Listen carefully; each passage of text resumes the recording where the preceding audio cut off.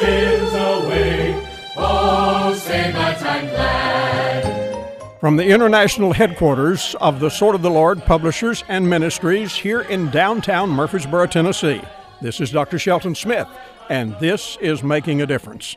Welcome to our Wednesday broadcast. This is middle of the week, and every week I like to remind you that it's a good time to find yourself at a church somewhere on Wednesday night, or in some cases, church may have a Thursday night service, but in the midweek, if you go to the house of God, you're going to get refreshed. You're going to get something that'll help you. And if you go to a good church, typically they're going to be open on the midweek and have something for you and for your family. So I hope that you'll find your way to the house of God on this Wednesday, and just remember to take in everything that you possibly can. It'll help you personally. It'll help your family. It'll strengthen you in everything that you need to do along the way.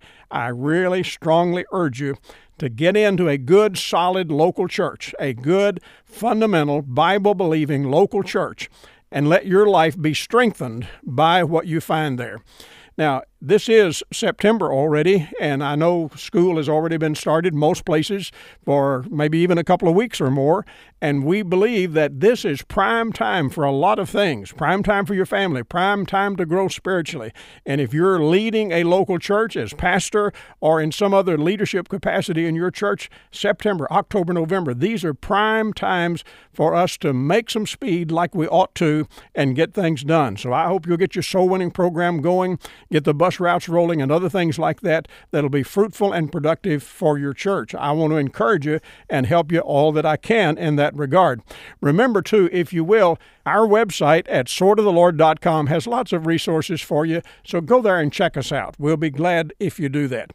Now, let me remind you as well, I like to hear from you, and I hope you'll write me a note and let me know that the broadcast is being a help to you. If you do, simply write to me, Dr. Shelton Smith, at P.O. Box 1099, Murfreesboro, Tennessee, 37133, or the email is radio@swordoftheLord.com. For the last several broadcasts, in fact, this makes number 10 in a series that I've simply called Good Decisions. We've looked at some of the people in the Old Testament and in the New Testament that made good, strong decisions that greatly influenced their own life and helped them also in influencing other people. Those decisions that are so impactful that their life is never the same again are the kind of decisions that you and I need to be making as well. Today, I want us to look at three people. Once again, like yesterday, we had a trio of ladies, Lydia, the certain damsel, and the Mrs. Jailer, all in Acts 16. Well, today we're going to look at two women and a man, a grandmother, a mother, and a son, grandson.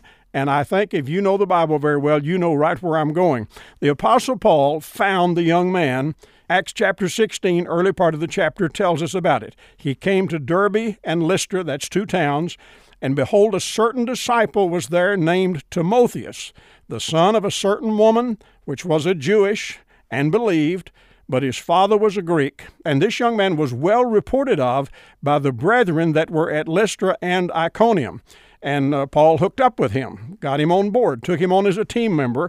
And as a result of that, verse 5 says that the churches were established in the faith and increased in number daily. So he was a productive team member and assisting the great apostle Paul.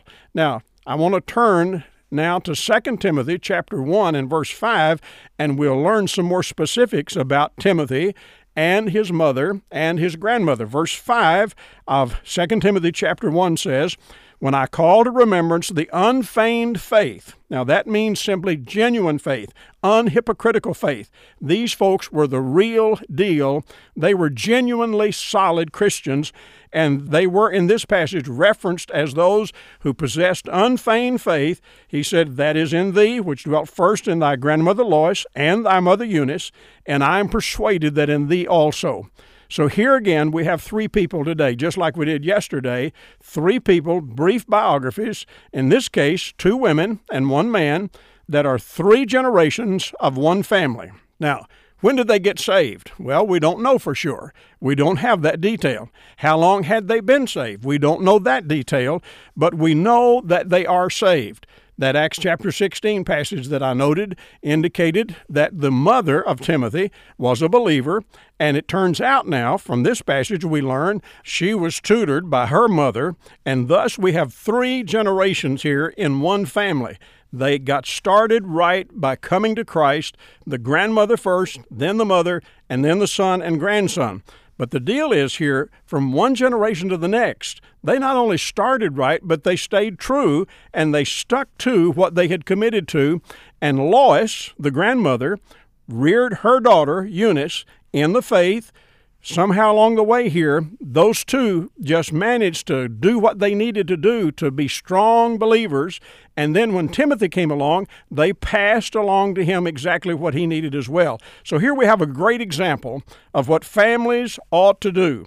Families doing what families can do and should do simply means that we indoctrinate, we teach, we tutor, we mentor our youngsters as they come along. You may remember that this whole business of family is something that the Lord brought into existence. It's something that is not just a man-made idea, but it's an idea that God gave us. Matthew chapter 19, in answering a question about divorce, Jesus said, "Have you not read that he which made them at the beginning made them male and female, and said, For this cause shall a man leave father and mother, and shall cleave to his wife, and they twain shall be one flesh. Wherefore they are no more twain, but one flesh. What therefore God hath joined together, let not man put asunder." So the whole idea of marriage, God's idea is that a man and a woman, are you hearing me? A man and a woman are to be united in marriage, and that marriage is the foundation for building a family. And whenever we have children as a result of that marriage, children come into the picture, we learn again from the Bible that there is a game plan. For instance, if you turn to Ephesians chapter 5, verse 31 says, "For this cause shall a man leave his father and mother, and shall be joined to his wife, and they two shall be one flesh." That's somewhat of a repeat of what we read in Matthew chapter 19. You get to chapter 6 of Ephesians, and he says, "Children, obey your parents in the Lord, for this is right. Honor thy father and mother," which is the first commandment with promise, "that it may be well with thee, and thou mayest live long on the earth. And ye fathers, provoke not your children to wrath, but rather bring them up in the nurture and admonition of the Lord." Did you get that? He says, bring them up. This is instruction to the dad, to the leader of the family. Bring the children up in the nurture and admonition of the Lord. You and I have a responsibility to bring our children to the point where they understand there is a God in heaven. We have a responsibility to our children, and there is a great blessing that goes with having family. I mean, you can't read these passages and not see something of what God has in mind here.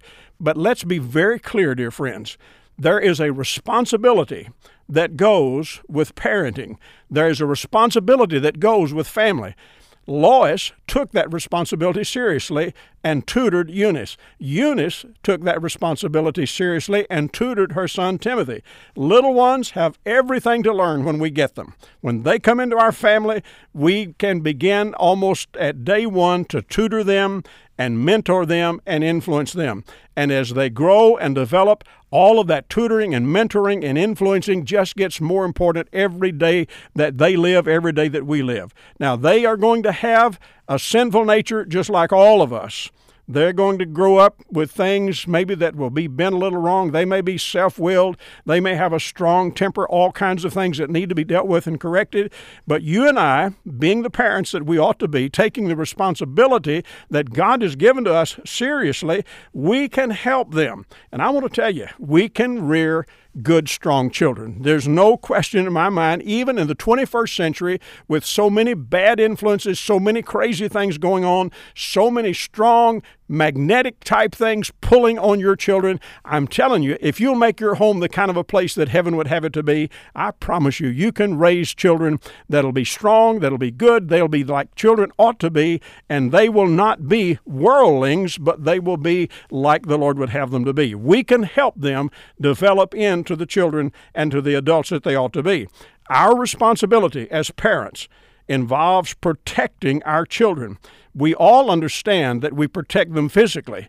If somebody threatens them, somebody tries to do them harm, if they try to run across a street in busy traffic, listen, we protect our little ones. But we also need to protect them mentally and spiritually. Yes, we need to protect their minds.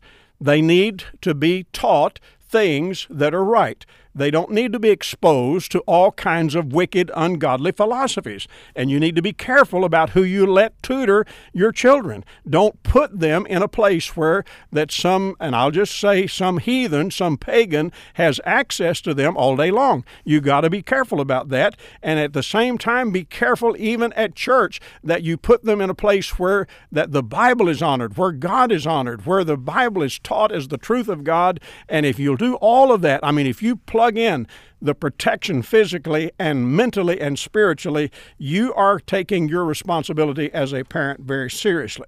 I want to say just a word here about the legacy that is involved in all of this. Lois made an imprint on the future of the generations that followed her, namely Eunice and Timothy. She did a good job with Eunice, and Eunice did a good job with Timothy. Now then, Timothy has become a preacher, and his ministry mentor is the Apostle Paul. And he now is going to add to the equation of this mentoring and this legacy, because chapter 2 of 2 Timothy and verse 2, Paul says to Timothy, "The things that thou hast heard of me among many witnesses, the same commit thou to faithful men who shall be able to teach others also." Now, if I've counted correctly, we've got 6 generations involved here. I'm serious. We've got 6 generations. Lois, Eunice, Timothy. Then Paul comes into the picture, and he says to Timothy, you commit what I've taught you to faithful men. That's number 5. And they, in turn, will be able to teach others also. So, 6 generations, Lois and Eunice, Paul and Timothy, faithful men, and others. And dear friend, this is what I call passing the torch. You know, in those Olympian Games, they light a torch, and then it's passed off, or they relight another torch, or they light another torch as the runner comes to where he hands off the fire to another person, and they do that mile after mile after mile on their way to the site of the Olympian Games. Now, this is the kind of thing, passing the torch. Moses mentored Joshua and passed the torch of leadership of the nation of Israel to him. Elijah mentored Elisha, and he went on to develop others as a result of that.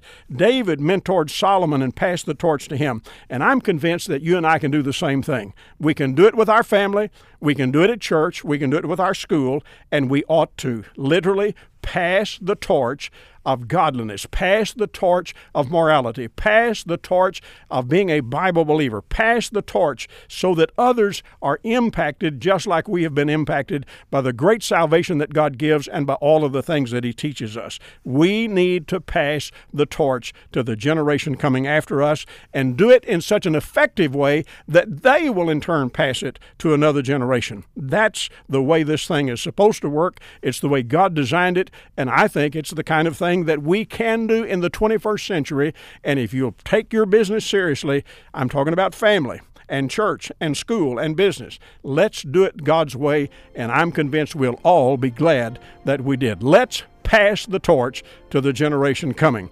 Lois, Eunice, and Timothy, and the Apostle Paul in the mix here help us to see that. And I thank you for letting me talk to you about that today, and I do hope that you'll get in touch. I would love to hear from you. Write to me, Dr. Shelton Smith, at P.O. Box 1099, Murfreesboro, Tennessee, 37133, or the email address is radio@swordoftheLord.com.